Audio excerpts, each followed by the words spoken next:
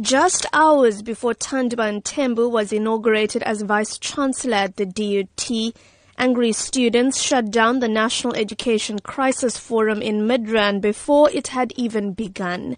As Higher Education Minister Blade Nzimande tried to address the crowd, members of the EFF, SASCO and other organizations traded blows and threw chairs at each other.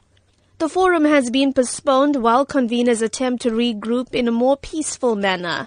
Mthembu says he'd received several text messages informing him of the unfortunate scenes playing out in Midrand as he prepared to assume his new role.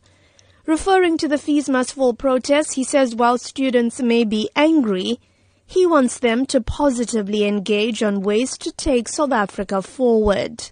I think university students, given the concessions that government has already made, need to now begin to move and think broader about the challenges that we all face in this country. The issue in this country is a lackluster economy. That is the biggest problem we have. Mthembu has called on student leaders to proactively work with institutions of higher learning and not to simply rely on government for all the answers.